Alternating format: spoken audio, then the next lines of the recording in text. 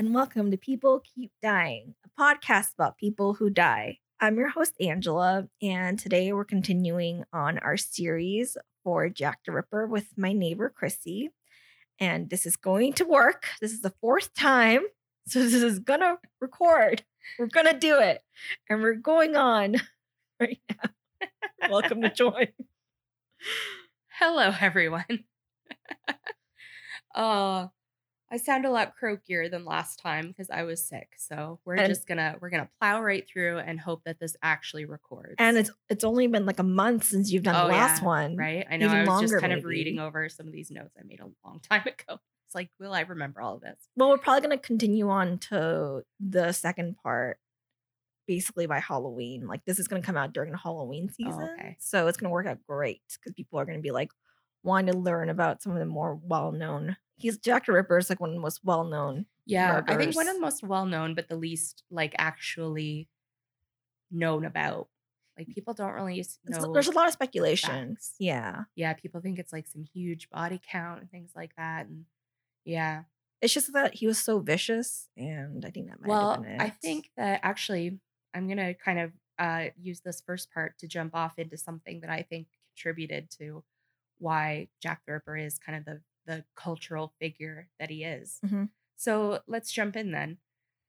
So the first thing we're going to talk about was, so we left off with Annie Chapman, who was murdered on September 8th. On September 27th, 19 days later, a letter that was written in red ink came into the Central News Agency, which was like the Associated Press, where like stories would come in and be written and they would go out to different newspapers. It wasn't like one newspaper on its own. Mm-hmm. And the letter said, "Dear boss, I keep on hearing the police have caught me, but they won't fix me just yet. I have laughed when they look so clever and talk about being on the right track. That joke about leather apron gave me real fits. I am down on whores and I shan't quit ripping them till I get buckled. Grand worth the last job was. I gave the lady no time to squeal. How can they catch me now? I love my work and want to start again. You will soon hear of me with my funny little games.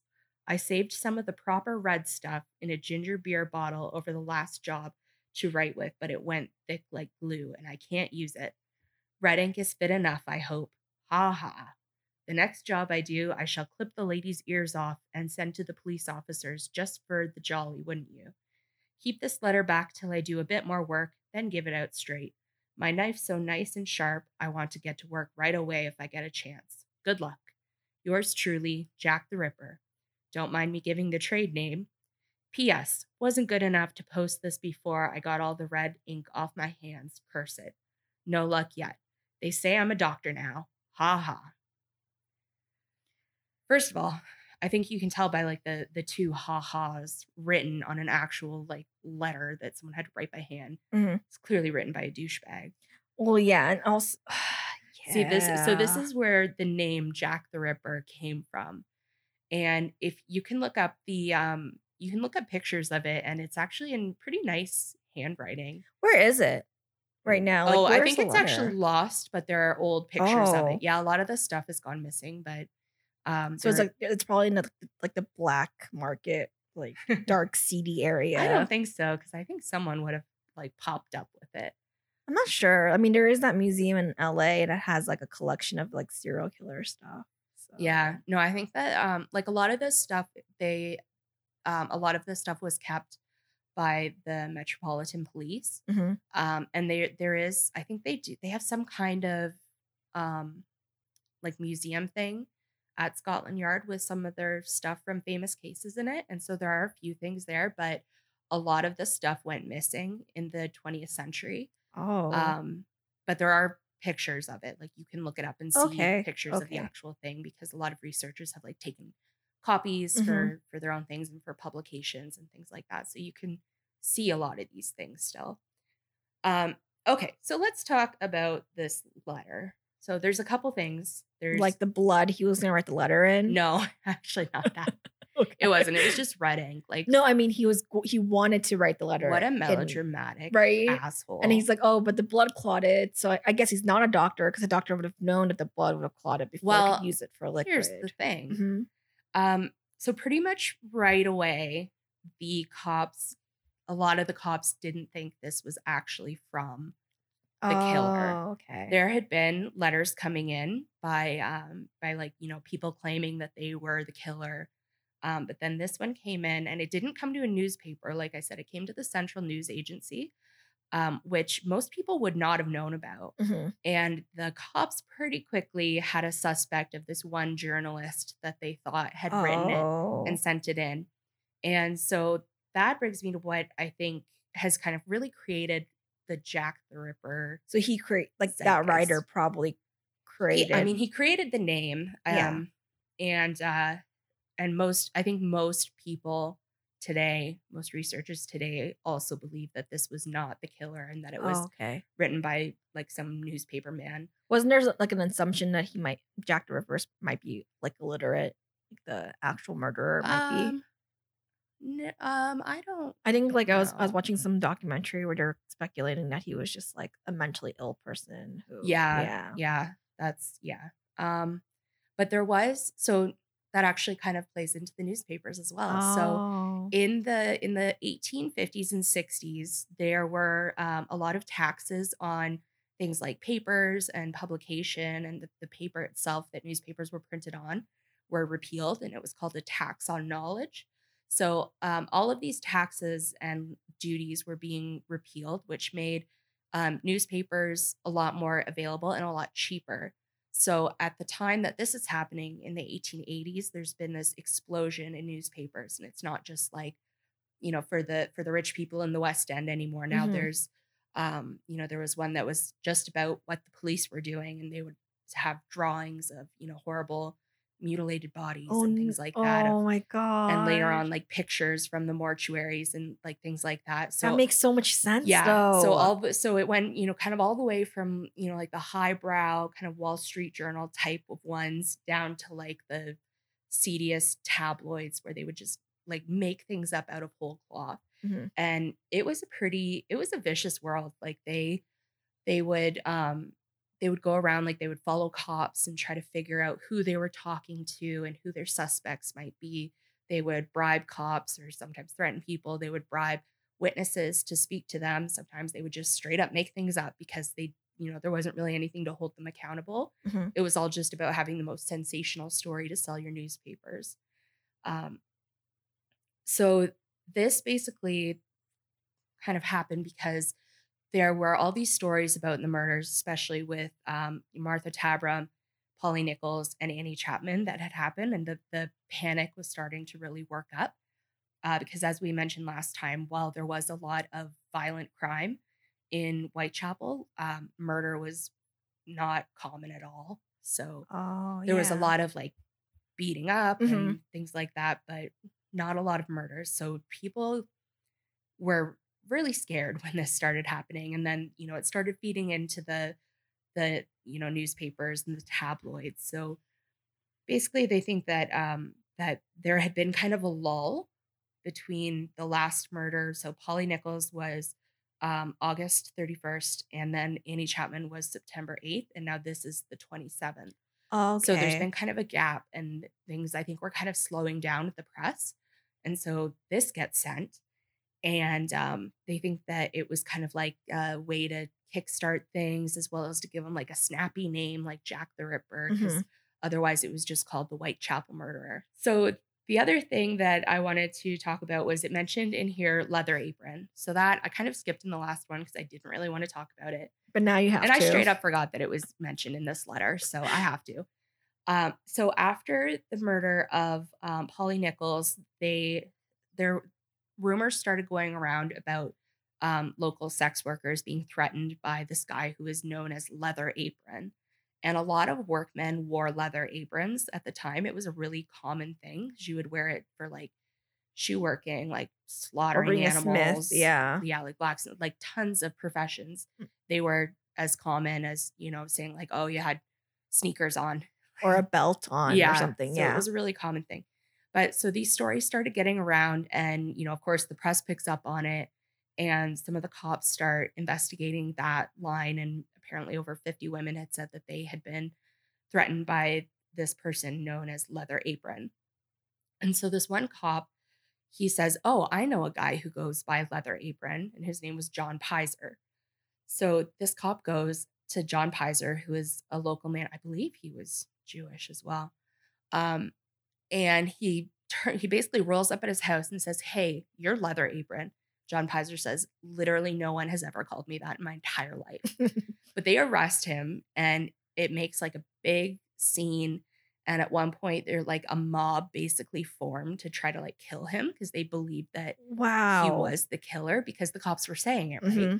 And so he ended up getting taken in, and then they in like some inquests or whatever, they proved that it wasn't him, and he had alibis for the murders, and I think he ended up he sued some of the newspapers for libel, and they ended up settling out of court. So I mean, I'm glad we haven't changed that much. I know, right? Well, even like I was thinking that with the letters too, because other letters had come in besides the Dear Boss letters of people claiming to be the killer, writing this letter and like writing these hoax things.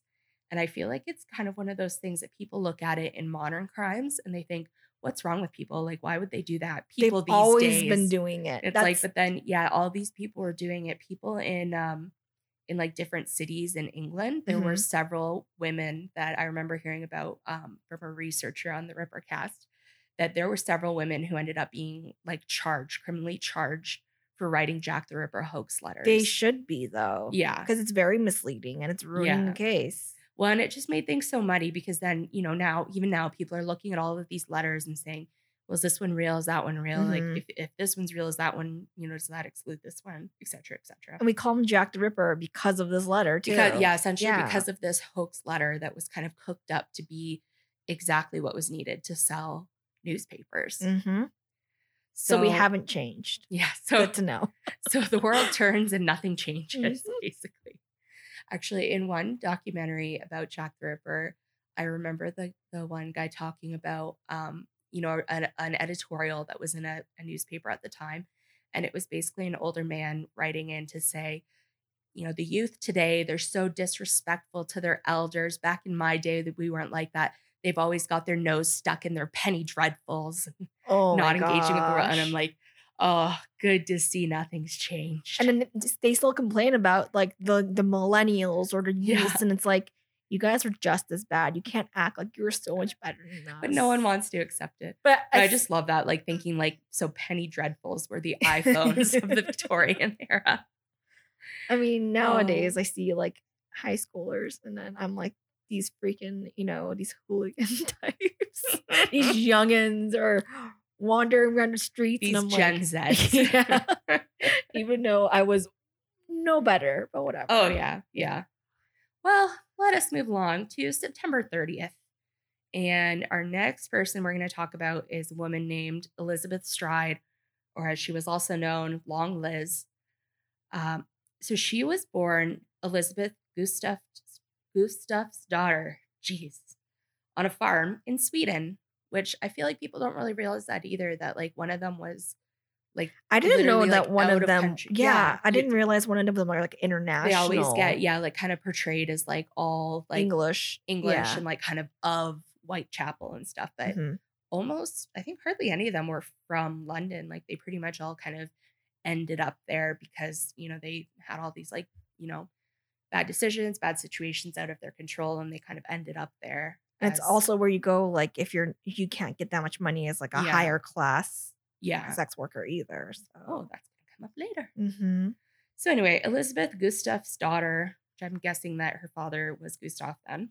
Anyway, in Sweden, at the time of her death in 1880, she was 45 years old. So she's right in line with the rest of our victims so far. So when she was 16, she moved to Gothenburg to be a maid, so to go into domestic service. However, 5 years later, she was registered as a sex worker with the police. I couldn't really find what that meant, if that just meant that like she had been charged with something, or if they just kind of kept a register.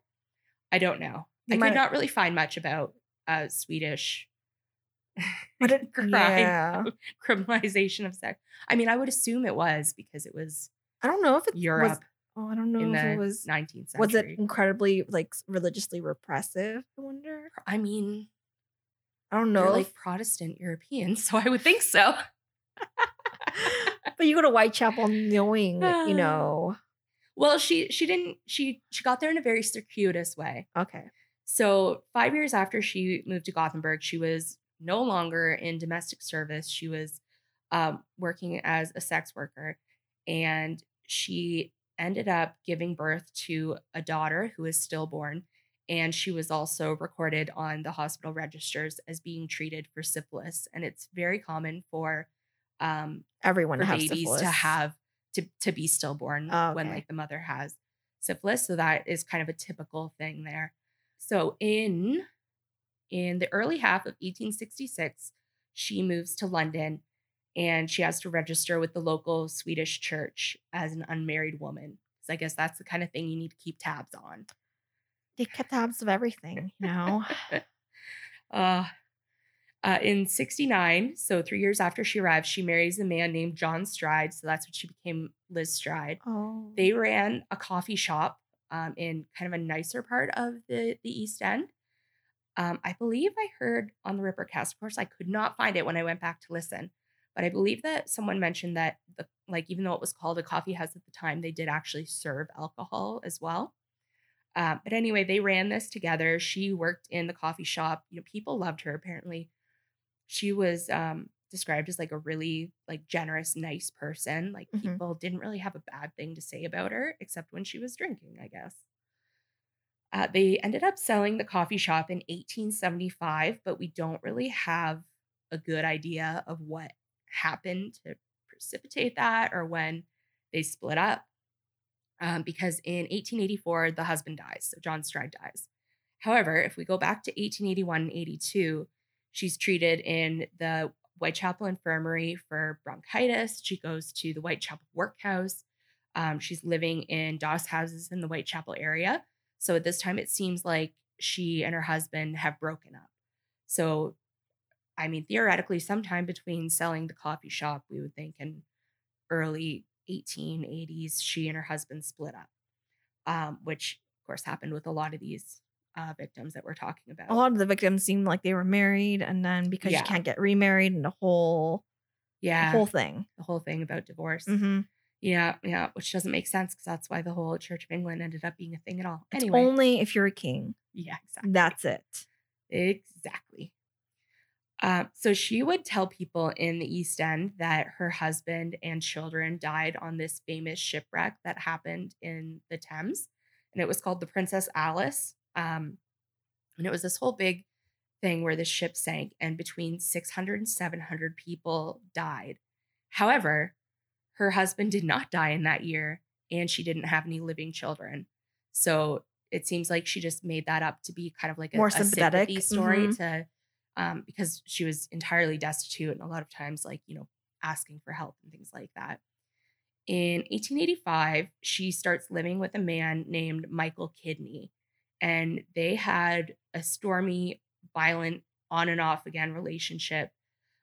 He says that her heavy drinking is to blame. He says this after she's dead, so she can't say anything back to him. But, he was not a paragon of clean living. So no one in any of these stories are. No. So. Yeah, like you don't really end up in these doss houses for, you don't end up there just by kind of happenstance. It's like the bottom of the barrel of you've hit rock bottom. Yeah. There were a lot of instances of domestic violence, and they had both at times been charged, but then basically they just never showed up to the magistrate's court to proceed with anything, which is pretty standard and even still today. In the 20 months before her death, she ended up being arrested for things like public intoxication, drunk and disorderly, and other alcohol-related crimes 8 times.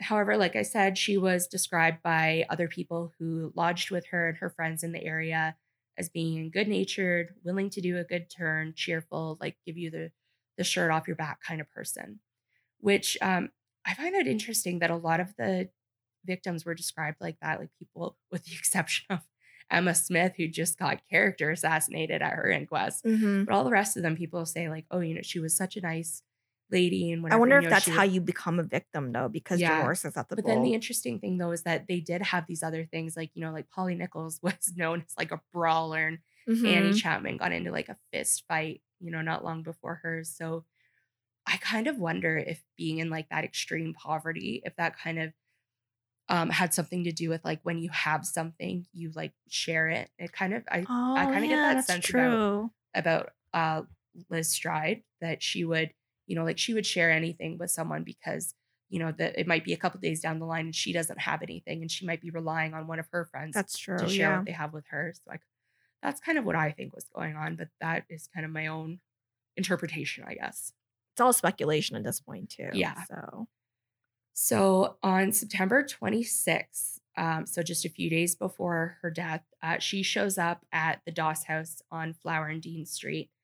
And she tells a woman that she knows there that she has, quote, had words with the man she was living with, who is Michael Kidney. And that's why she had turned up there alone at the Doss house. So she showed up, they had had some kind of fight, and she had left wherever they were living together, and she was staying there for the night. She ended up picking up some cleaning work in the Doss house so that they would pay her 6 pence. So then she had 4 pence for her bed and then 2 left over. So basically, she stayed at the Doss house for a few days there. And I think she even ended up, like, Michael Kidney ended up showing up and they spoke to each other, Mm-hmm. but she stayed there. And at one point, some guy comes around who was like writing some piece, or he was like worked for church or something like that. He wasn't like a skeezy reporter like some of them, but he was writing accounts about what was happening. And he Mm-hmm. went into this Doss house and he spoke to a bunch of the women there who were talking about how afraid they were and that they might be next. And one of these women was supposedly Elizabeth Stride. And then a few days later, she is murdered. So if we go now to Spoiler September alert. 30th. Mm-hmm. Well, I mean, if we're talking about her here, She's probably dead. Well, they're all dead. they're all dead by now, yeah. Okay, so as I said earlier, which may or may not have been cut out, she had been doing some cleaning work in the Doss house, Mm-hmm. and she was paid 6 pence for it. And so if we remember, like a bed for the night was usually about 4 pence. Mm-hmm. So she has 6. She gets paid for the cleaning of the day. So she has the 6 pence in her pocket. She ends up showing it to the watchman as she's heading out for the night to go gallivanting, because people are just up all night. It's weird. But anyway, so he sees her head out. He knows who she is. They have words. You know, he knows that she has 6 pence on her, and she heads out. Around 11 p.m., 2 men see Elizabeth Stride kissing and canoodling with a man on Burner Street. So they were like being all affectionate and like teenager lovey-dovey. They hear that man that she's like making out with making a comment about Leather Apron getting her. That is weird. Mm-hmm. Mm-hmm. Well, I mean, I think it was it seemed to be a common thing at the time where people would be like, you know, watch out, Leather Apron's gonna get you. I guess. Mm. I mean, she was just one of the ones where someone said it to her, and then a couple hours later, Yeah. she died. Yeah. So 45 minutes later, 11:45, there is another man who sees Liz making out with a man who might be different or might be the same, because you're just going on eyewitness descriptions, not even like sketches or anything like that, right? Like just how they describe the person. So we don't know if it's the same guy as at 11 o'clock. It might be a different guy. This guy overhears this guy say to her, quote, "You would say anything but your prayers." So there we go. I don't know. Just, I think, creepy because she dies. Yeah, it's true. So nearly an hour later, 12:35, there's a policeman and he sees a man with a deer stalker hat, which is like the Sherlock Holmes hat, Mm-hmm. across from the International Working Men's Educational Club. And that was a club, like kind of an after-work club that was for local Jewish men to hang out, have meetings. They would have like music and things like that. That night they had a speaker that was speaking to them about why Jews should be supporting socialism. Just, you know, regular 1880s stuff. So anyway, this policeman, he doesn't see Liz, but he sees a man in a deer stalker hat, which is not what the guy she was making out with was wearing. Okay. This is yet another guy. But it could be the same guy, just with a hat on. right? Well, people always wore hats, and that's actually what's interesting if you really get into the weeds about all of the witness descriptions, Mm-hmm. is that people will describe really well like what hats people are wearing and like the color of their Oh. coats and things because like no one went out without a hat on. Mm-hmm. And so there were people that had like, like peaked hats, which are like those kind of like golfer looking hats. Mm-hmm. And like, yeah, like deerstalker hats, felt hats, like you can tell kind of who they are by all of these hats. And actually there was a really interesting part that I heard on a Rippercast. Great series. I love that podcast. They put out things really infrequently now because they started in like 2008. So they've covered a lot. Yeah. But there were these women who, this is like kind of unrelated to the Jack the Ripper story, but they were just women who were sex workers at the time. So it's just kind of a social history sort of thing. And they would actually go in together and buy bonnets and like different kind of dressings for the bonnets. And they would share them amongst themselves because they couldn't afford to have multiple bonnets. That makes So sense. they had this kind of like bonnet co-op so that Mhm. they could all kind of have different like nicer bonnets than what they'd be able to afford by themselves. Mhm. But for like most people, you had like the one hat that you would wear Oh, okay. because you couldn't, it wasn't like you could run down to Forever 21 and get one for like $3. You can't do that here now either. No, that's true. That's true. Okay, let's go to 12:45 in the morning. Freaking everybody's still out. Anyway, this 22-year-old guy whose name is Israel Schwartz, he's a Jewish immigrant who lives in Whitechapel. He doesn't speak English at all. He turns into Burner Street and he sees a man struggling with a woman that he later identifies as Liz. And that man ends up throwing her to the ground. There is another man nearby who's smoking a pipe. Mhm. Dude who threw her down looks at Israel Lipsky, I said it wrong. Damn it. Oh no. The guy who threw her down looks at Israel Schwartz and he yells out, Lipsky. yeah, Mhm. which from last time we remember was a famous case of the area where a man named Israel Lipsky killed a pregnant woman. So, and this was like kind of a localized slur, Mhm. and it was quite often followed by violence. So Israel Schwartz, he sees this woman get thrown down. The guy yells out this racial slur at him, and the guy with the pipe, Israel Schwartz, in this kind of brief sighting, he doesn't know if these two guys are together or if they've just both Oh. happened to be standing on the street. Mhm. But so the guy with the pipe ends up like running kind of like towards Israel Schwartz. Mhm. And he doesn't know what's going on. So he takes off running and he looks over his shoulder and he sees the pipe guy is running behind him. So he doesn't know if that guy is coming after him to Mhm. like attack him or if that guy is also running from the guy who threw the woman down. Yeah. Instead of trying to help her, obviously. Oh yeah, no. Yeah. Because it's just, it's just a domestic dispute. You don't want to get in the middle of that. That's true. So Schwartz's description is very different from the cop that was by 10 minutes earlier. 10 minutes? Yes, 10 minutes earlier. About like the deerstalker hat. And police, for whatever reason, they believed that Schwartz's description was most likely the murderer, not what the cop had seen.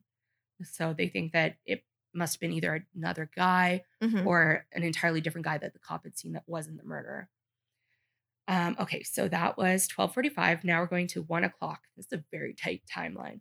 So at 1 o'clock, a man is driving a cart pulled by a pony, and he turns into this passageway off of Burner Street that is like the alley right beside the Working Man's Club where they're having this meeting with all these people inside. And his pony ends up like shying away and kind of like pulling back and won't go any further into like this pitch black courtyard. And so the man, he pulls out a match and lights it because he can't, it's pitch black there. He lights it and he sees this body on the ground. Oh no. So he gets off of his cart and he runs into the club where all these men are having this meeting. And he says, there's a woman on the ground. So they all come out and, the police are called, et cetera, et cetera. She had so she was wearing a silk handkerchief around her neck. And it had been pulled up to the side. So like the killer had kind of pulled it up to kind of like pull her head up away from her neck. And she had a deep cut to her neck. And they believed that that because she was still like warm and no mutilation besides the cut to the neck had happened yet. They think that when the pony went into this dark alley, that the killer was actually standing right there. Oh my God. And that the pony, like, you know, reacted to the Yeah. person standing there that the guy couldn't see because it was so dark. Mhm. And so then when the cart driver goes into the working man's club, the killer just walks out. away. So That's basically crazy. Yeah. So so the police come and everything, and people are looking. No one heard a thing, same as like all these other ones. Mhm. No one heard her yell anything. It's most likely like the others that she was like somehow throttled beforehand to keep her from like yelling out, and also it would like briefly reduce the blood flow if you're being like choked for a while. It was like a forensic countermeasure before we had a word for it.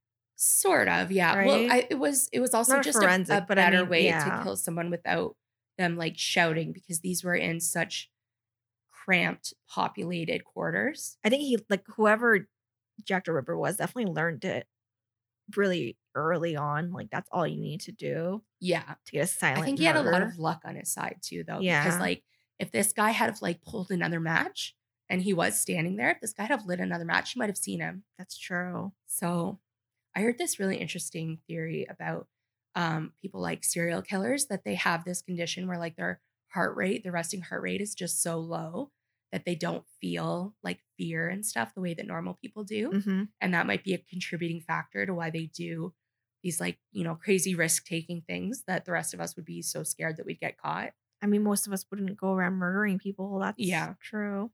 Yep. Especially so many people. Yeah. More than, yeah. So that is Liz Stride. So a lot of people, I would say that now in like kind of current ripperology field, I think a lot of people are more in agreement on Martha Tabram being an official Ripper victim Okay. than they are about Elizabeth Stride anymore. Oh. And it's because there was no mutilation. that It makes was just the sense. neck cut. Even So- though it's probably because he was, like, they got to her so quickly. Yeah. So Yeah. that's kind of like, that was the police at the time believed, and a lot of there are a lot of people who still believe it, that he cut her throat, and it's just because this man with the pony in the cart Mhm. just happened to pull into that And dark that's the alley. reason why he didn't get Yeah. to mutilate Yeah. her body. Yeah, makes And sense. there's more, because this night was not known as the murder of Elizabeth Stride. This night was known as the double event. Oh. Yes. No. So now, I know. Now we're going to go on to another woman. So her name was Catherine Eddowes. She went by Kate. And so she was also killed September 30th, 1888. She was 46 years old at the time of her death. She was from Wolverhampton, so again, outside of London. As a child, her father and her uncle, they were, I think they were in like some kind of mining or something like that. There was like a strike, and they were basically all out of jobs. And so they packed up all their families and walked to London, which was really Sure. far. Mhm. I should have looked up how far that is, but it is not walking distance. Anyway.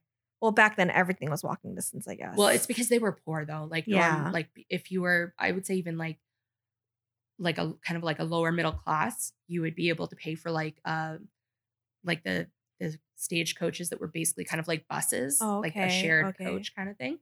But these people just all had to walk. Mhm. So they gathered up all of their kids and everything, and they walked there.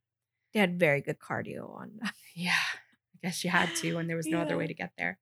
So Kate, and she had several sisters, they went to charity schools, and their father ended up dying, which meant that they went between those charity schools and workhouses because they didn't have anyone to support them. So they were kind of like dependent on the charity of the place that they were living on. There wasn't like social assistance, really. It was kind of like these private things. At some point, Kate ended up going back to Wolverhampton. No word on if she walked back or not. And she was living with her aunt for a period. While there, when she was about 21, she met an army pensioner. He was not an old guy, apparently, but apparently he was on a pension. I don't know. He was older than her anyway, but he wasn't like super old or something. I don't know. Whatever. Anyway, she ran Mhm. away with him and eloped. They bounced around the Midlands, which is where I should have said that's where Wolverhampton is. It's like in the middle part. They made money by selling cheap books, and they would write and like produce gallows ballads. So when there would be like a public hanging, you know, and everybody would go, Mhm. grand old Mhm. entertainment, they would pass out, like they would have songs made up about like the crimes and stuff. Oh. There's a really good, series, like documentary series by Lucy Worsley. Mhm. And she talks about Victorian crime and how it kind of started the true crime obsession and stuff. And people would like, you know, buy these ballads, and people would buy, there was a famous murder where this young woman was supposed to elope with this guy. He ended up killing her and burying her in this red barn. And then I think her like stepmother had a dream about her, and they ended up finding the body later. And the guy was executed. And people were selling like little statues of the barn Oh my because it was gosh. famous. So in conclusion, people have always been crap. Well, people have always been obsessed with murder and yeah. death. It's just so everything awful. Everyone's always loved. Yes. Yes. So that's what she and this guy were doing. They would go around to these different towns in the Midlands, and they would be selling books. They would write these gallows ballads and sell them at executions. Supposedly, her own cousin was being hanged, and she was selling ballads at his hanging. I mean, maybe they weren't close, or maybe they were, and she really hated him. I don't know. I think that she was just, you know, really poor, and they needed to make money. Money's more important than people. Yeah. I guess so. If you're like starving, even now, it doesn't even matter. Money's more. You know what? Yeah, watching the news now, I don't know. Money's more important than people. I think if you had the like if you weren't dependent on it for like your, you know, food and whatever, that you probably wouldn't do that for like a person that you cared about. I think we should care more about people who innocent I people. I think that was really a necessity thing for them. Anyway, they ended up having a baby girl named Annie in 1865, and they moved to London. Kate ended up, quote, running away from this guy because apparently she's still under, I don't know, you know, women, they're not real people. They've never been real people. No. So she ran away from this guy who it's unclear if they were ever actually married or not. But with really poor people, as you can probably tell from a lot of these stories, a lot of times they did not actually formally get married. They would just kind of shack up together because they really like needed each other. You couldn't get by as like just a single person. So you needed to have that like male-female couple, which is why, you know, like we'll see later on with someone, like she meets a guy and they move in together like 2 days later. Because it's easier to try it was just like necessary. Well, yeah, I mean, it's like now being able to like rent something or rent like an apartment. You need another person most of the time now. So, we're not sure if they were legally married or if it was just like a common law thing or whatever. But anyway, she ends up running away from this dude and goes back to her aunt with the baby. But her aunt turns her away. Basically, like, you know, like sounds like slut shames her basically. And it's like, you're not coming into my, you know, good Christian house or something like that. Yeah. So she doesn't really have anywhere else to go. So she has to go back to this guy.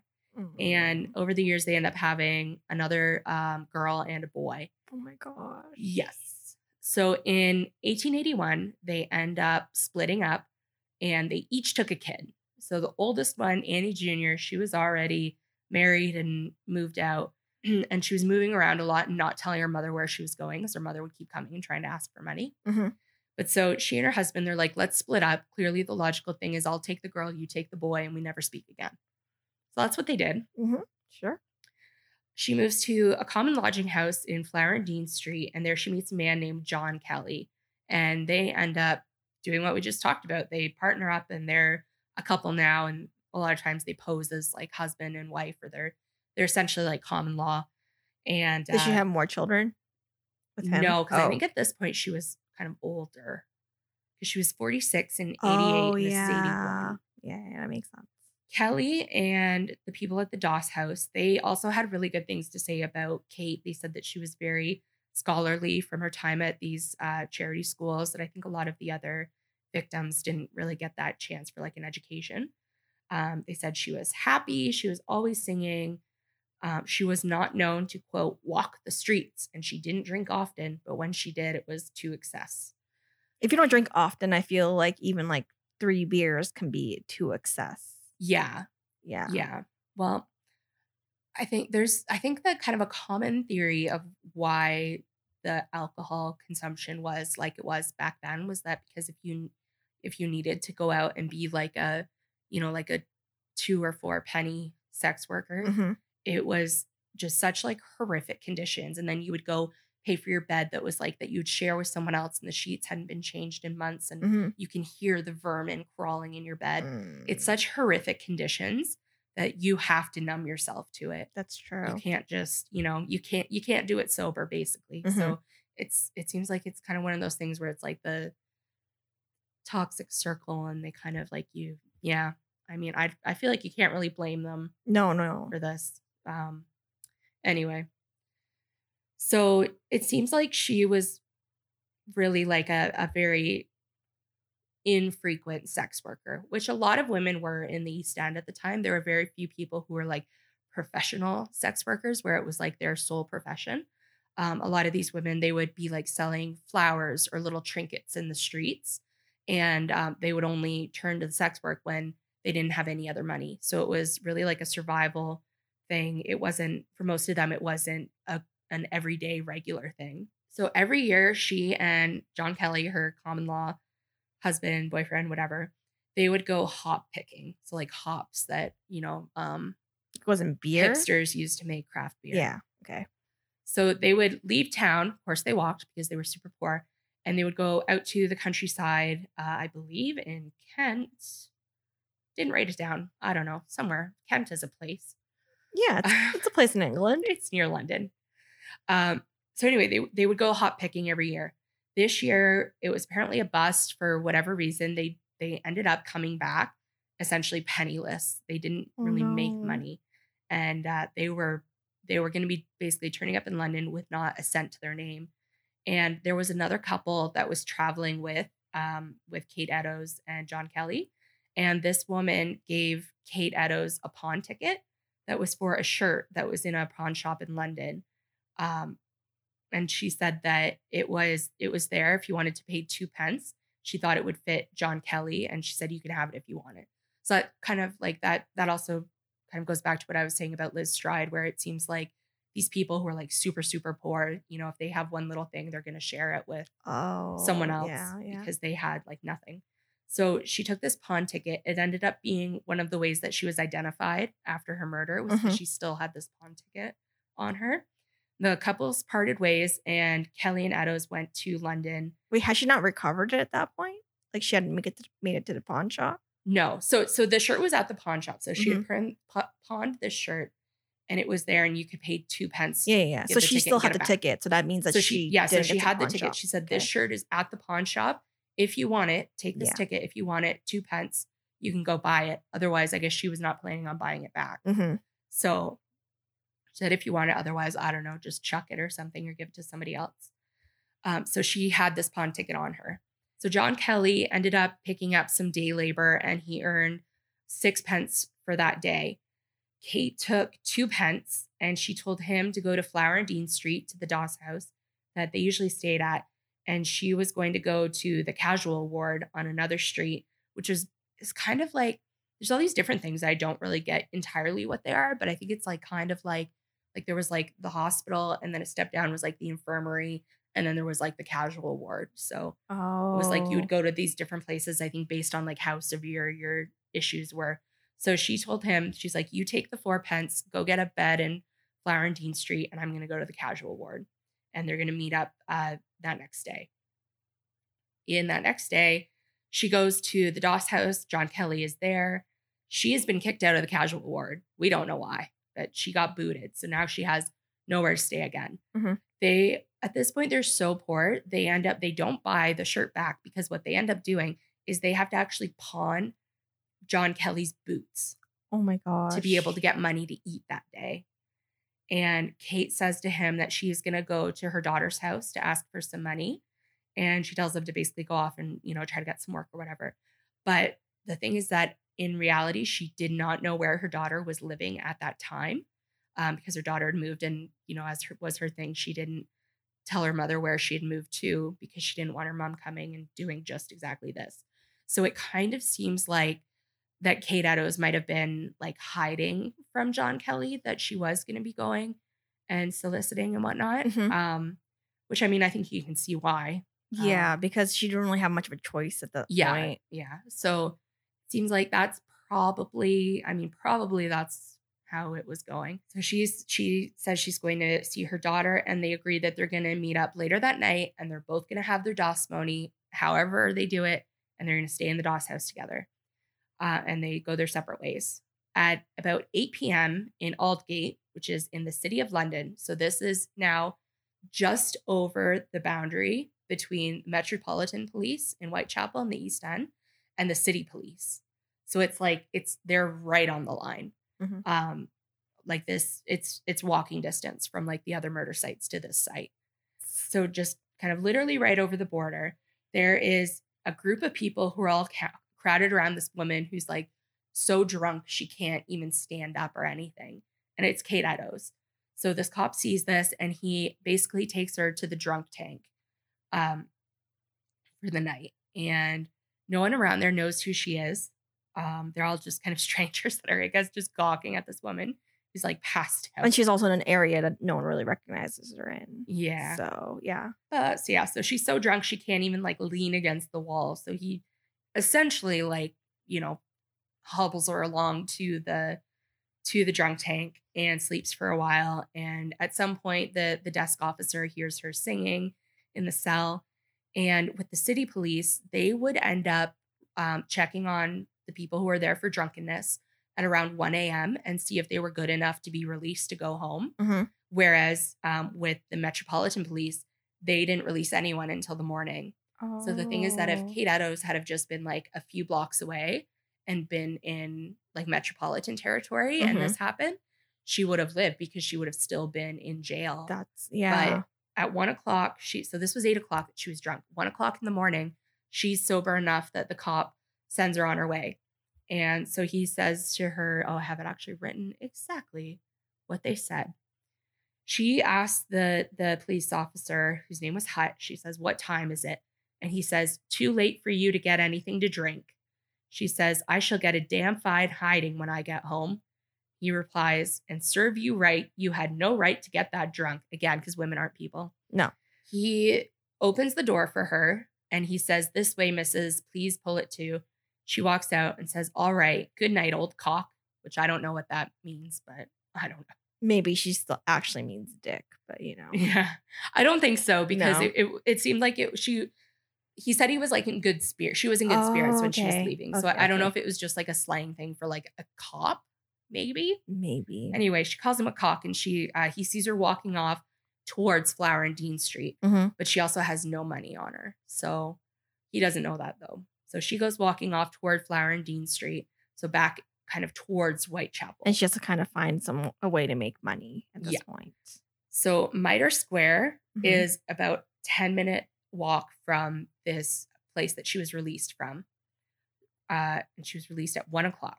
So at 1:35 in the morning, and these are exact times. And I've wondered how are these so exact? But there were apparently clocks in like a lot of shop windows and on churches and things. And so people would always be checking the time when they would go by, which is how a lot of these are so specific. I mean, if like you didn't, because we have our phones now, so someone asks, but for the most part, if you're walking by a clock, you do look at it. Yeah. And like, this was the day even before like, watches, like, pocket watches were expensive and things like that.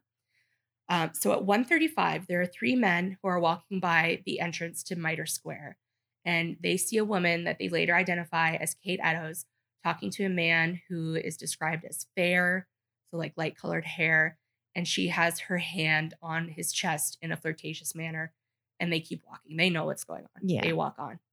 At 1:45, a mere 10 minutes later, keep this in mind, 10 minutes, a beat cop goes down his regular walk, which, they were usually like 15 to 30 minutes or something like that. So he's coming down his regular beat and it goes through Mitre Square, and he had his lantern with him, and he finds Kate's body, which has been horrifically mutilated way more than anyone else. all in 10 minutes in the pitch black. So by 2 o'clock, 15 minutes later, a doctor arrives and the investigation has been cut. Like the others, her throat has been cut.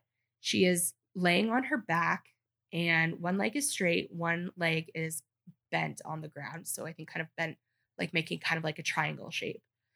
Okay, this is where it's going to get really gross. So if you don't want to hear, this is your warning. skip a bunch if you don't want to hear like the really bad stuff. So her abdomen had been, quote, ripped open vertically. So basically, I've always thought like Jack the Ripper, like, what does that even mean? Like, how do you rip? Like, he used a knife. But basically, what they say is that he would like jab. I just hit a chair with my arm. He would like basically stab the knife in and then basically pull it with such force that it would be like really jagged and rip. I know it's so like my mouth is like watering, like I'm about to vomit, like as I describe it. Oh, it's horrible. Okay. Her intestines had been pulled out of her cavity and thrown over the one shoulder.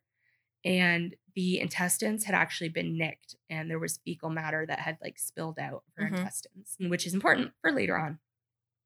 There was another bit of intestine that had been cut away that was below her other arm. And her liver and some of the other structures in her body had been like stabbed and slashed. And it was later discovered that her left kidney was missing.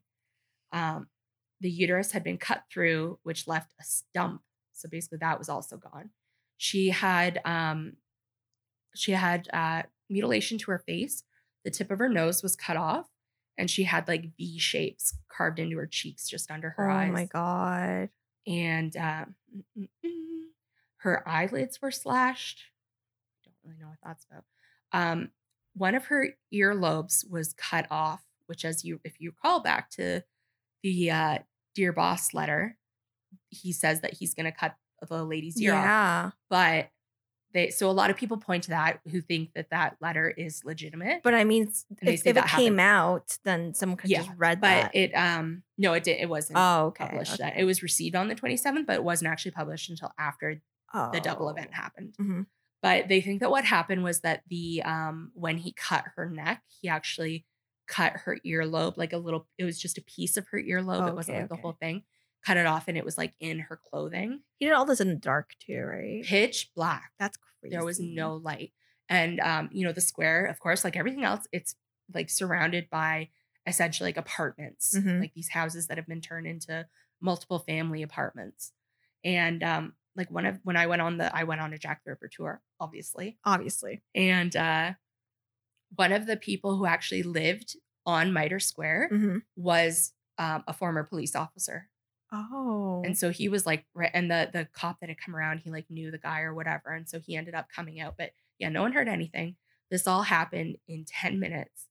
They go on about again, I'm going to go back to this, like the whole, he had to have been a doctor. He had to have like medical training and stuff. It's like, they're like, the kidney is like hard to get to and whatever. And it's like, nothing's hard to get into if you like pull someone's intestines out. That's the thing. He like literally just like lifted everything out. And it's like at some point you just get down there and there's not much else left. Yeah. One thing though that was discovered in her remaining kidney was that she had Bright's disease, which is kind of an old-timey diagnosis for a bunch of different kinds of like what are now a bunch of different diagnoses for different kinds of kidney disease. But basically it was like noticeably really, really bad. It would have killed her eventually, Bright's disease.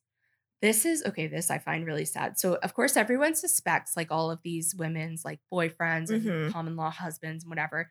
But in the mortuary, John Kelly comes to identify her and he is like extremely upset. I didn't really find anything about if they had like any kind of like violent relationship or anything. It seems like they just had like a loving relationship. And so he shows up and he is just like hysterical and like crying and just like so filled with grief. But the thing is that he was still so poor that he searched through her pockets to see if she had any pennies because he still had literally nothing. Oh, it's so sad. Anyway. don't know if we should talk about it here, but there's that stupid shawl in the DNA. Nah, No. it's not really that important because especially because it's like, I mean, it It's can, kind of you a can- suspect. I don't know. I feel like I mentioned it now. I should. you can bring it up in when we talk about the right. suspects, and like I think the next episode will probably be all the suspects. Any listeners will have to wait 2 weeks. Yeah, or right. next week, depending on like how fast we record. I'm just gonna release them whenever I finish. All right. So that way, it's not like, why are you doing this to me?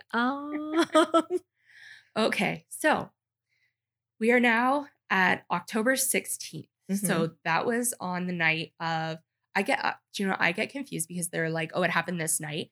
But the thing is that they were all killed in kind of like the early hours of the morning. So it's actually like the next day kind of thing. Like it's like the night of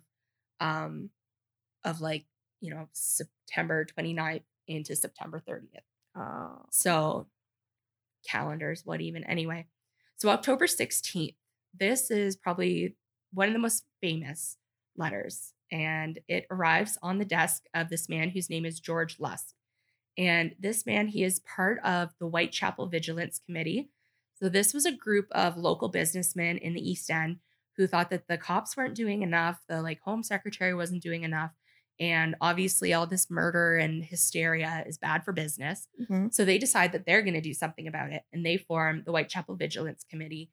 And they basically send out like roving bands of local citizens to like kind of patrol the streets and hopefully catch the killer. But then a lot of times it was just like, a bunch of like angry dudes with bats and stuff. So anyway, George Lusk is in charge of it all. And he's been in like newspapers. He's been writing to politicians and stuff saying like, you need to offer a reward for information. And like, it's like, basically it's, like it's atrocious that you aren't offering a reward for this. Like, why don't you care basically about these people? So he had gotten kind of a lot of publicity about it and people know who he was. So this letter and a package shows up on his desk. And this one's actually an interesting one to look at the actual letter, the picture of the letter, because the writing is just so weird. Like it's just so like dark and almost like jagged. And it's the weirdest thing. And here's what it says. From hell, Mr. Lusk, sir, I send you half the kidney I took from one woman and preserved it for you. The other piece I fried and ate. It was very nice. I may send you the bloody knife that took it out. Only wait a while longer. Signed, catch me when you can, Mr. Lusk. And in the package was half of a human kidney. Oh my God. It had Bright's disease. And it was the left side of the kidney, which was the one. So it was like there's, I mean, I think that a lot of people think if any letter is real, this was probably the real one. Yeah. Because it came with the kidney. Yeah. And some people argue that it very easily could have been a medical student or something who took like a specimen, like a preserved specimen. Yes. And sent it as like a hoax letter. It could be. But the Bright's disease was that a well-known thing? Like the newspaper? I don't know if it was. Yeah. Or a lot of people, I don't know. Didn't someone else have it or no? No, I think one of them had like consumption. Yes, that's what it was. Yeah. Yeah. And he, if you notice, does not use the phrase Jack the Ripper. No. So that's the famous From Hell letter. There was also going back to the night that the double event happened. So the Met is looking into Elizabeth Stride's murder, and then Kate Eddowes is discovered like not that long later. And so they quickly realize that they both have these murders that are almost certainly Jack the Ripper. And so they kind of start combing through, and city police end up coming into Met territory, and they find what's called the Gulston Street graffito. So Gulston Street was a nearby street, and they found some like words chalked onto the wall. A lot of times in like movies and stuff, they show them as like these huge letters that were written on the wall, but in reality, they were only about like an inch high. Okay. And it said, "The Jews are the men who will not be blamed for nothing." And underneath that was a piece of an apron that was stained with blood and fecal matter. And it matched fecal matter. a part of the apron that was missing from Kate Eddowes. So the killer, it seemed, had like ripped off a piece of her her apron and Mhm. probably like wrapped a knife or something in it, Mhm. and he threw it down. And so this kind of showed that it's almost certainly that is a piece of cloth from the murder scene. Yes. And that shows that the murderer was going back into Whitechapel, not away from it. Mhm. So that supports more of like that he was a local, Mhm. like he lived in Whitechapel because he was running back that way. There's a lot of controversy as to whether the writing was from him. Like, did he stop and pull out a piece of chalk and write this on the wall? And I've always kind of thought that that it had to be. Because, like, what are the odds that like this the apron is gonna be found underneath it, and then this is written there? But recently, Was there a lot of graffiti around that area? there was indeed. So it was So small. Yeah, there's been a lot of controversy about it because one of like the top police guys ended up showing up, and there were like city police officers guarding it, waiting for it to be sent up so that it could be photographed. Mhm. And like the commissioner, whoever comes along, and he's like, you need to wipe that down, like get rid of that. And he ordered them to like wipe it off. Oh. And so people are like, oh, like, they destroyed evidence, blah, blah, blah. Um, so it turns out there was like that building was like there were a lot of like Jewish cobblers, I guess, that were there. Okay. And there was a lot of like graffiti written in chalk. Like, I guess it was what people did. You didn't have spray paint, I guess. So you just wrote on the walls. And so there were a lot of things that were written about there, and a lot of like anti-Semitism and stuff like So that. it could be unrelated completely. It could just Yeah. be like a Yeah. convenient So there were a lot place. of things. So it could have just been under like another one that were like, Jews are the worst, or Yeah, whatever yeah. people were like writing at the time, because it was like a business place. So it's it's very conceivable that it could have just been like a disgruntled customer Mhm. who is like angry about something, maybe bought something that like didn't hold up or whatever, and he writes this on the wall angrily or whatever. That sounds more, yeah. Yeah. And there were a lot of them, and it was very small writing. Mhm. I think it's a really common thing, like in movies and things, they show it as being like this massive thing written all across the wall, and it wasn't that at all. No, okay. And there's people kind of wonder about the words, especially because there are a couple of different ways that people wrote it down. So Okay. obviously there was no picture taken, so we don't know exactly what it was. We're relying on the accounts of police officers who saw it. And so there are a couple of like kind of minor changes about, like word placement and word choice. So Mhm. it's kind of like, is it saying that they're not going to be blamed for nothing? Like, is that like a Cockney double negative? And Mhm. it just means that like, it's, anyway, it's a double negative, but basically like they're, well, it's not for nothing sort of thing. Or is it saying that, oh, I'm not a Jew, you idiot? Oh, If okay. it was indeed written by Yeah. the killer. And I don't which- think it is. Yeah, I've changed my opinion lately, Yeah. having heard some different like researchers' takes on Oh, it. okay. And I was like, oh, do you know what? That makes a lot more sense, actually, that it wouldn't be related. Okay, now we are gonna go on to our last canonical victim. Okay. This was Mary Kelly, basically known as like the young hot one that they like to like sex up in like the movies and stuff about it. She's like the Which one that like Christina vomit. Ricci plays or whatever. Heather right? Graham. Or Heather Graham. That's who it was. Yes. Yeah. Yes, indeed. And so she's pretty different from the rest of the victims. She was only 25 years old. Mhm. I think this is why she's kind of portrayed as like this, like kind of damsel in distress, and like this kind of like, I don't know, like delicate flower who's had like horrible things happen to her, as opposed to like the other ones, because it's like, ew, they're old and They're middle-aged. old and they got married cares? and they're Yeah. divorced and it's their fault. Yeah. They made terrible So I think choices that I around think it. that's really kind of played into things at the time. Yeah. But then that's also so now rude. how we view, like, That's how we still view women. And exactly, it's yeah. disgusting. So ugh. Mary Kelly, the one who's always being put in like a very tight low cut bodice in reenactments. Anyway, I mean, that might have been what she wore, but it doesn't So- mean anything. well, she was the last victim. Mhm. She's probably the one that most people would be able to recall a name. Yes. And she's kind of the most famous one, but we actually know less about her than anyone else. So I'm going to start her story. Is it because she lived the least?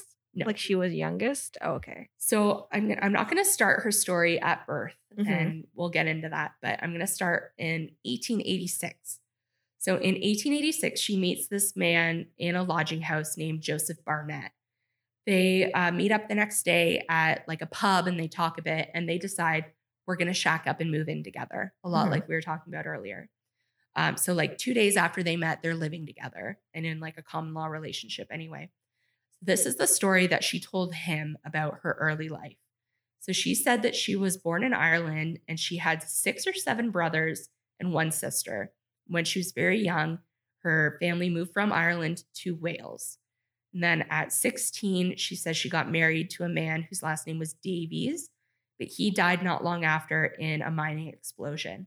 She ends up moving to Cardiff, which is the capital of Wales, and moves in with a cousin. And this cousin is the person who introduces her to sex work. But it's not like what these other women had, where it's like survival on the street, a couple of pennies a night. It was like a higher end, kind of like in brothels and things like that. Okay. It's because she was younger, right? I think because she was younger, she was supposedly like beautiful and she was like a good singer. She was supposedly like really charming and everything. So she was just like a higher level. So she just had like a lot of things. And even like the people who are at Doss houses and in Whitechapel and things and living on those same streets, the ones that are younger, they're going to be commanding a higher price point anyway, right? Because people are going to want to hire a more attractive person because that's true. That's just how it goes. And so, so she was able to kind of get into a better place than, these women who were like middle-aged and, like had all kinds of diseases and missing teeth and all these sort of things. Yeah. Around 1884, she moves to London and she's working in a high-end brothel in the West End. She has all these beautiful clothes. This older rich man says, come with me to France and I'm going to take care of you. And you'll basically be like my personal courtesan or whatever. Okay. And so she goes, but she comes back 2 weeks later saying she didn't like it. Oh. Which, I mean, I went to Paris and I didn't like it. So I get that. Okay. I had a bad time on the subway anyway.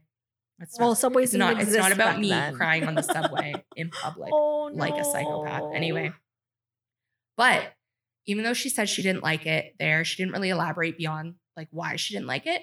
She did start going by the French version of her name of Marie Jeanette rather than Mary Jane or Mary Janet, which was like the English way.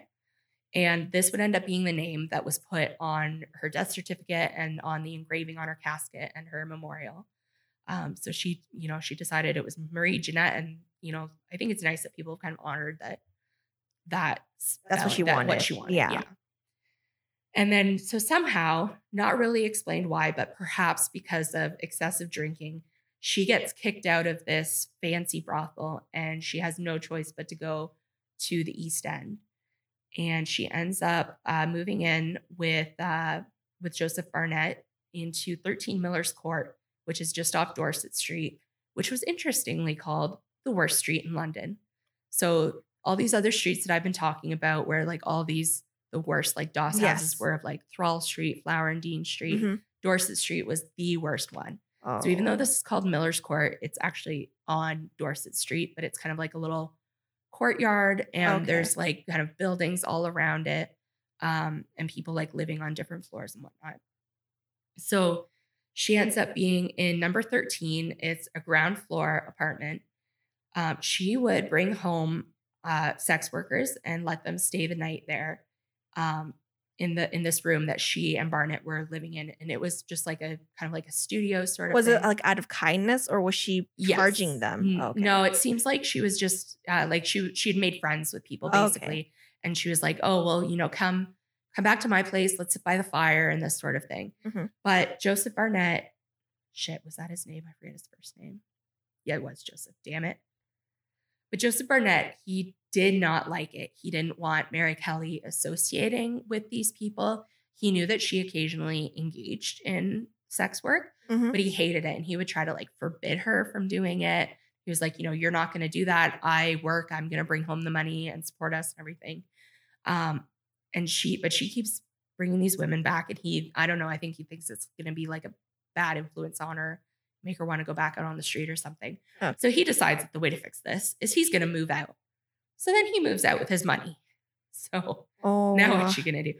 So now she's in this room by herself. And at one point they had an argument and someone broke a window pane. And so they took like some extra piece of cloth. It was like a jacket or something. Mhm. And they just hung it over top of like the broken glass because they couldn't afford replace it or to. anything. Yeah. So that is also going to come up later. Things kind of finally came to a head on October 30th. Joseph Barnett, he lost his job. He's like laid off or fired or whatever. Mhm. And so there is no money. They owe back rent. So Mary goes out into the the Whitechapel High Street and whatever and starts engaging in sex work. He gets super mad about her. He gets super mad about it with her, even though they literally have no way to pay for anything. Like what else was she gonna do? And he leaves. He like storms out and he leaves on October 30th. So from October 30th until November 9th, she is there by herself. And they had lost the key to the door.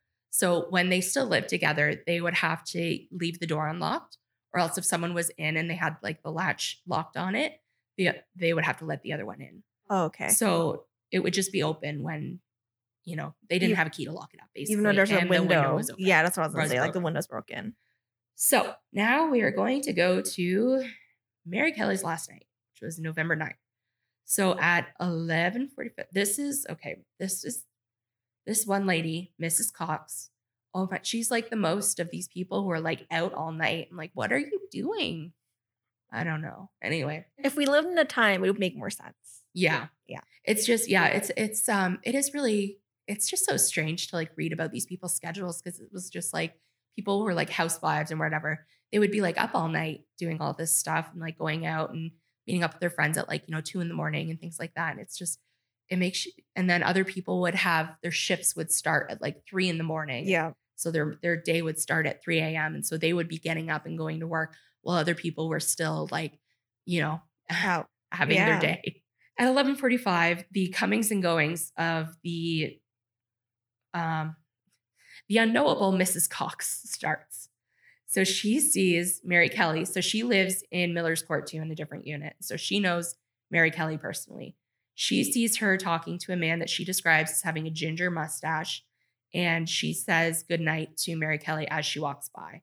So she spoke to her. She knows it was her. Mm-hmm. And so she goes away for like 15 minutes and then she comes back at midnight. At about 12:30, a different neighbor heard Mary singing in her apartment. And she was like going to get up and say something. And her husband was like, just leave her alone. Yeah. So they stay in bed. 1 o'clock, Mrs. Cox leaves again.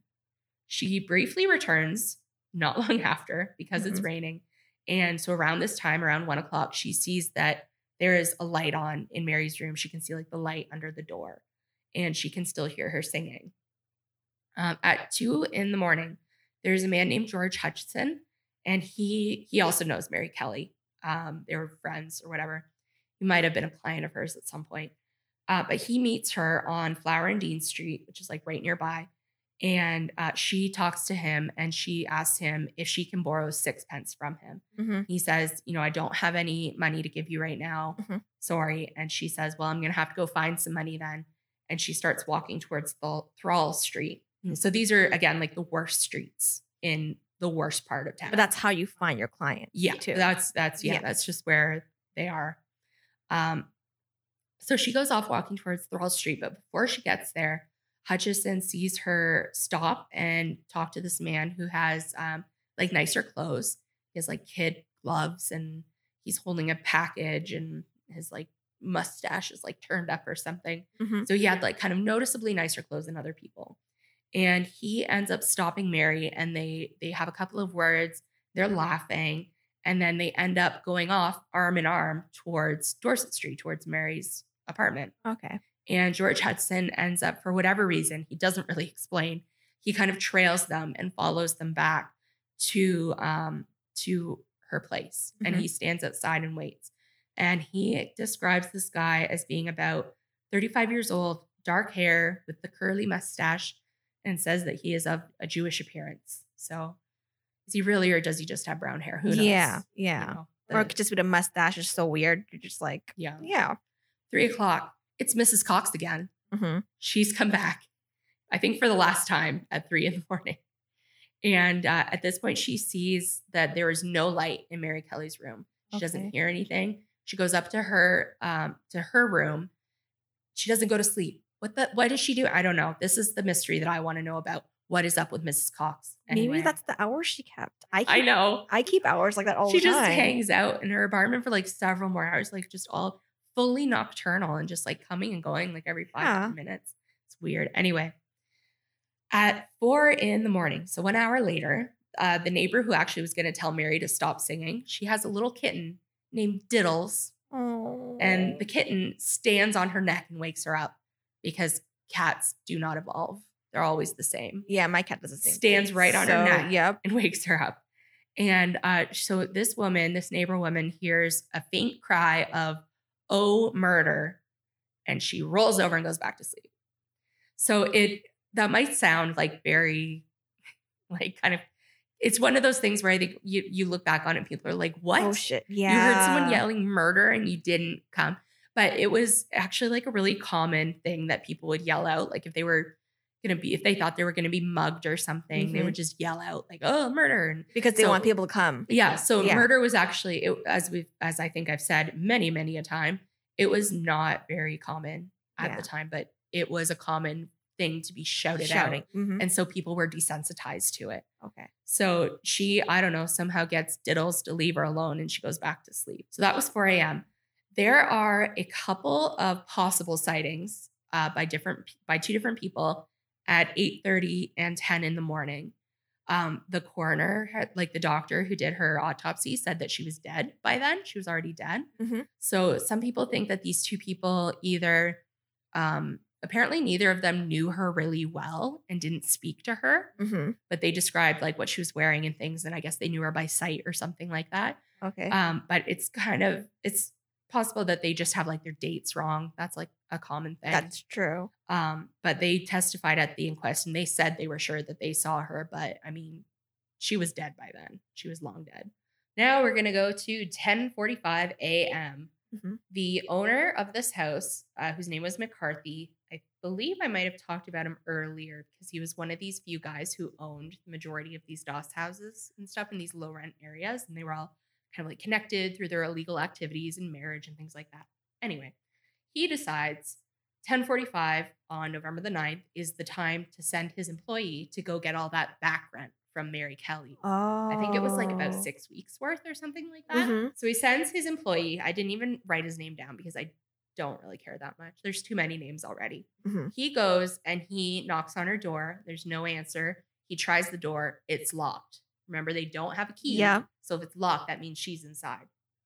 So he goes around to the outside to where there's the broken glass and there's like the whatever makeshift curtain they have hanging in front of it. He lifts it up and looks through and he sees one of the most horrific sights that has ever been seen by human eyeballs. And it's the horrifically, like if you thought Kate Eddowes was bad, this was so much even worse. Well, this one, he had light. He would have been able to a lot more see and time. Like so everything was on the side. Yeah. What do you think you do when you see this? I would barf. After you barf? I would run. I don't even know. Like I would find a cop, obviously, but I don't think he would do it. He goes to McCarthy. Oh no. Because as we talked about before, these people, like they owned everyone basically. Like you didn't do anything without their consent. Like they were like the lords of these places. So this guy, instead of going to the cops, he goes and gets McCarthy. McCarthy comes and looks through the window and he says to the guy, "Okay, yeah, go get the cops." Oh. So employee runs off. He goes and gets two inspectors and brings them back. And there are, I put down a couple of quotes from like these people because I think it kind of describes how bad it really was that for these people. Because I think you think of like modern day kind of like all the horrible crimes that have happened and like the autopsy pictures are on the internet and things. But this is This is like one of Raw. the worst ones ever, like in the history of human murder. And Ah. these people saw it and they've never seen anything like it. So And they the- don't get any mental health. oh you no, know, it didn't no. exist. No, you don't Such have a a thing like psychiatrist. diagnosis. No, of course You not. just had gin. Yeah. So this employee guy, he was later interviewed by newspapers, and he said, quote, "The sight that we saw, I cannot drive away from my mind. It looked more like the work of the devil than of a man. I had heard a great deal about the Whitechapel murders, but I declare to God I had never expected to see such a sight as this. The whole scene is more than I can describe. I hope I may never see such a sight as this again." When the two inspectors got there, the first one looked through and he like almost vomited. And he said to his partner, "For God's sake, don't look." But he looks anyway. I mean, I And would. He was so like scarred by it Yeah. that like 50 years later, after he retired, he wrote his memoirs, which a lot of the cops did. Mhm. Who did it. And he was still like, he still wrote about like how it's still just It haunts like, his dreams, yeah. probably. Oh yeah, because it was just so bad. So before we get to all the horribleness, so they get the detectives and everything to come, but everyone just stands outside for a couple of hours and they're waiting for like they know that she's in there, they know that she's been murdered, but they think that there are bloodhounds coming. So at the time, bloodhounds were not used to like track and whatever. It was a very new thing. And the police commissioner, his name was Sir Charles Warren, he in October was looking into whether the bloodhounds were reliable to track. And so he had about like 6 different tests done with these 2 bloodhounds whose names were adorably Barnaby and Burgo. Oh my gosh. So cute. he had Barnaby and Burgo brought in, and he did like about 6 tests with different like police officers, volunteers, where they would get a head start and they would like run through one of these busy London parks like Regent Park or Hyde Park and hide, and the dog would have to track them. And at some point, Sir Charles Warren, when they had been like successful all these times, he decided to try it for himself to make sure that like he was really well hidden and took like a circuitous route and whatever. And they found him every time. So he was going to be buying these dogs from this breeder to have them for like at the next murder scene. They were going to see if they could track Jack the Ripper by scent. However, the newspapers and other like, prominent people found out about this, and they were just making fun of him left and right. They were like, "Oh, he's going to use dogs. That's so dumb." And basically he got like mocked out of doing it. And it seems like the kind of like the funding that they were going to use just kind of like suddenly disappeared. And so they ended up, they never really told the breeder, I guess, what was going on. So the breeder took the one dog to like a dog show. Okay. And because he didn't hear anything back from them. And then he ended up coming back for the other dog. And so he just took Barnaby and Burgo back because he figured at that point, okay, they're not going to pay me. So that's taking my dogs and I'm going home. But these cops, because people can't communicate, I guess, they thought that the dogs were coming. And so they stood outside for hours waiting for these cops to come. And so then finally, one of these bigwig guys finally pulls up and he's like, what are you doing? Why are you all standing around out here? And they're like, but the dogs. He's like, there are no dogs. I don't know. I'm just dramatizing this. Anyway, there are no dogs. So McCarthy, the owner, he ends up going and getting an axe and he breaks down the door to get them so that they can all go in. Because of course there's no crime scene integrity. Everyone just goes in and takes a looky. I'm surprised they didn't send someone through the window to open the door. I think it's because it was like a window pane. So it was like small. Okay, that makes more sense. It wasn't like a full one sheet of glass. But anyway, but they also were like, they were very smartly not letting people in because they thought that a dog was going to come for the scent. Which that would make sense then that you wouldn't go in because you don't want to get everyone else's scent all over. Yes, that's true. But it turned out they just wasted hours and hours. As her body decomposed. Here's what happened to Mary Kelly. This one is like even worse than the other one. So like content warning all the way. Skip ahead if you need to. It's really bad. I actually kind of just like glossed over a lot of it because I think a lot of the description was just kind of gratuitous. Yes, I understand that. So, but anyway, here we go. So The picture is really famous, like the one picture of her body. Mhm. It was used for like the cover of books and things, Oh which a lot of no. yeah, and like a lot of ripperologists were like really upset with that because it was like Yes. so disrespectful. Like you It would not put is. like an autopsy picture or whatever crime scene picture as like the No. cover. And I think that, yeah, like I remember watching Jack the Ripper documentaries as a kid and seeing that picture, and you kind of get like a bit desensitized to it. But if you really look at it, it is horrific. But the interesting thing about this picture, though, is that it is the first crime scene picture, like crime, Oh. like taken at the crime, nothing touched yet. So, and there are two of them. So for the longest time, there was just the one that was like the frontal view where you can see like her face and what's left of it. And Mhm. but then there's actually one from over the bed and kind of like across her body, which I had never seen until I went on that Jack the Ripper tour. And Oh, because I okay. wasn't really into it at that point, but I Yeah, was just yeah, like, oh, yeah. I'm in London, I'm gonna go. You might as well do it. Yeah, yeah. So I didn't know that this second picture. So this second picture had been found like within the last couple of decades. So she was laying on her back on the bed. Her head was tilted towards the window. So when all these people lifted up the little curtain and looked in, her face was staring right back at them. Her right arm was laying across her body, and basically, like her hand was kind of like in her abdominal cavity. Her face was mutilated beyond recognition. Her ex live-in Barnett guy, he ended up having to, they said they identified her by her like eyes, like her literal like eyeballs and her ears. Oh my Yeah. god. So so with her face was described as like hacked, and her nose was cut off like Kate Eddowes. Parts of her ears were cut off, her lips, and then basically you just kind of like hacked and cut at her face and anything that you could get.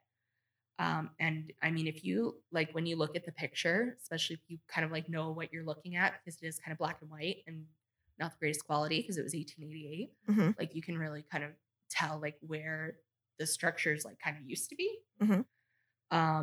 It's so all of the flesh from her abdomen and her thighs were removed in kind of like these big flaps, Mhm. and he put them on like the bedside table. Oh. So he had like pulled out they said all of the viscera from the abdominal cavity was removed. So under her head, he had cut off he cut off both of her breasts. He put one of the breasts, the kidneys, and the uterus underneath her head, and he put the other breast like down by her one foot. Her liver was put between her feet. Her intestines and spleen were on the other side from the breast of her body, and there were also like kind of jagged, like ripping, just kind of like slashing wounds to like her arms and her calves. Mhm. And especially from the newer photo that was found of her scene, you can really see that like he actually on her one leg he took off like so much flesh that you can actually see the bone, and like Oh my you can see both god. like air on both sides of it. Jesus. So he like spent a lot of time there and was basically just like kind of experimenting and just Finally kind of like got doing to anything see that everything that's came to going mind, on. I think. Yeah.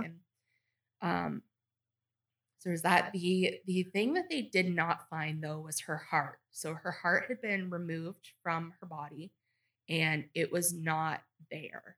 So I Oh. think like I've heard at some point some people thought that like maybe it was like thrown in the fire Mhm. or that he just like took it with him or something Yeah. because he didn't take like the uterus or the kidneys like he had with previous Mhm. victims. It was the heart that was missing. So, you know, um obviously that's kind of fueled a century plus of speculation and conspiracies of what happened. I don't we can imagine. I don't need to go into that. Well, she was the last victim, wasn't she? Allegedly. Okay. Some people also think that like the clothes that were in the room had been put into the fireplace to burn, and that Mhm. way it was like a low light. Mhm. I don't know if like all the wood had been used up or something, but that's like I've heard that a bunch of times that they think that like he used clothes to like fuel the fire, and then that way it was like light enough that he could kind of see what he was doing, but not so light that people could see that there was Yeah. light in the room. That's as much detail as we're going to go into there because Yep. that's horrific enough. She was given a Catholic burial. No family was found to claim her remains. And this is because this story that she had told Joseph Barnett, nothing can really be found to corroborate it. Like, there's no records of this like family coming, of a miner named Davies being blown up in a mine explosion.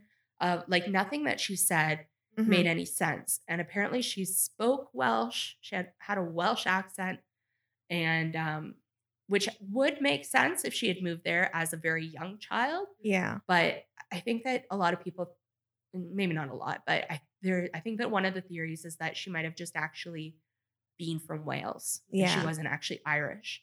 One of the interesting things is that one of the Kate Eddowes, she actually would give the name sometimes to the police when she would get arrested for drunkenness or whatever. She would give the name Marianne Kelly, but it was because it was just such a common name. Yeah. And people at the time, you didn't have IDs or anything, so people would just change their names all the time. And like, you know, Annie Chapman was with that guy for a while who sold sieves, so then she started going by the last name Civvy. So basically, you could turn up anywhere and just say to people like, "I'm so and so," and that's your name now. And there's nothing to find out like where you came from or what happened or anything like that. So all that stuff that she told him, like, nothing really adds up about it. So is any of it true? Is some of it true? Yeah. There were some stories that like a letter had once come from like a father or something like that, but only one person said it and no one else knew about it. She didn't really talk about her family. But so she was Catholic. So they gave her a Catholic burial. Joseph Barnett, he was out of a job, so he did not have anything to pay for her funeral. But there was like a local sexton at a church who like donated everything they needed to.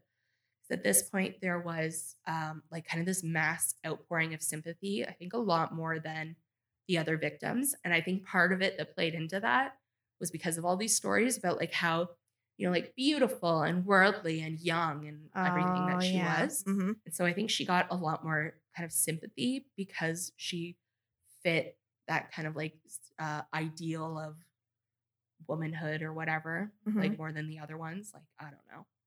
Gross. Anyway.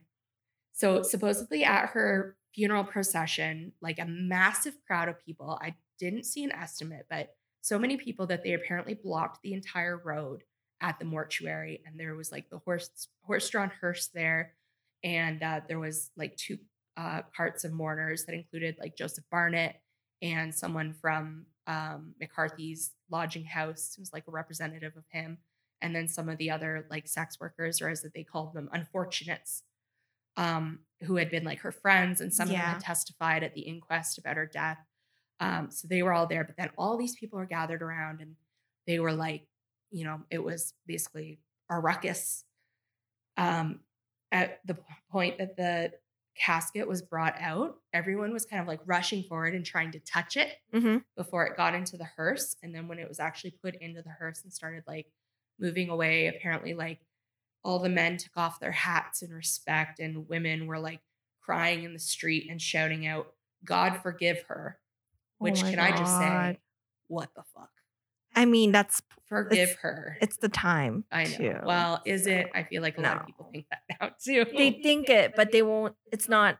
I don't know. Oh, it's just so sick. And like, I mean, it's still, I think it still really happens with a lot of like victims who are sex workers today, where people for are sure. like, oh, but they got themselves into this bad situation. They said it about like anyone with a different lifestyle than, you know, a straight person. That's basically that's what it is. So anyway, I just thought that was particularly gross. But anyway, everyone was real sad. God forgive her because she led this huge life of sin, blah, blah, blah. Oh my gosh. In the 1880s, there was a headstone put up in this cemetery that she was buried at. But in the 50s, the land had been reclaimed, which I don't really, apparently they like renumbered everything. And then I think they bury more people on top. That makes. Because it's the city of London and it's been a long time and people keep dying. Yeah.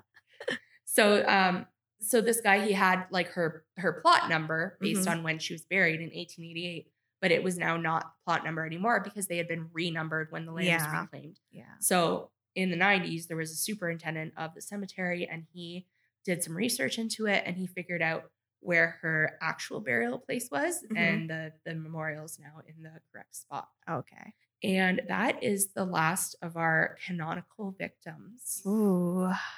Well, this is probably a good place to end it because it is going to be a very long episode, like the last Is one. there any other kind? Not with And me. our next episode will have, I guess, our speculations or your speculations, sorry, about No, I want you to speculate too. my speculations are all wrong. I mean, to be So, fair, I think basically everyone's wrong. yeah, I mean, at this point, I'm going to start saying it's a bear. Those coyotes. Ugh, those coyotes that live in England. Coyotes live everywhere. Excuse me. Well, thank you for coming in and doing this with me. Thank you for having me. No problem. And we'll be finishing this off either before Halloween or after. I'm not really sure. This episode's coming out this Thursday, but whenever the next one's coming out is whenever we record. So I'll get it out earlier if I can. And if I can't, then it's just gonna be a surprise for whoever can. So thanks for coming, and to everyone who's still listening at this point, follow me on all the social medias on Instagram, Facebook, and Twitter. I'm more active on Twitter now, but I'm not really seeing anything interesting, just randomly, I don't know, tweeting at like 4 a.m. with all of the worst spelling mistakes. So for no reason. And thanks for coming. And that's it. So see you next week. And hopefully you don't die. Bye. Bye.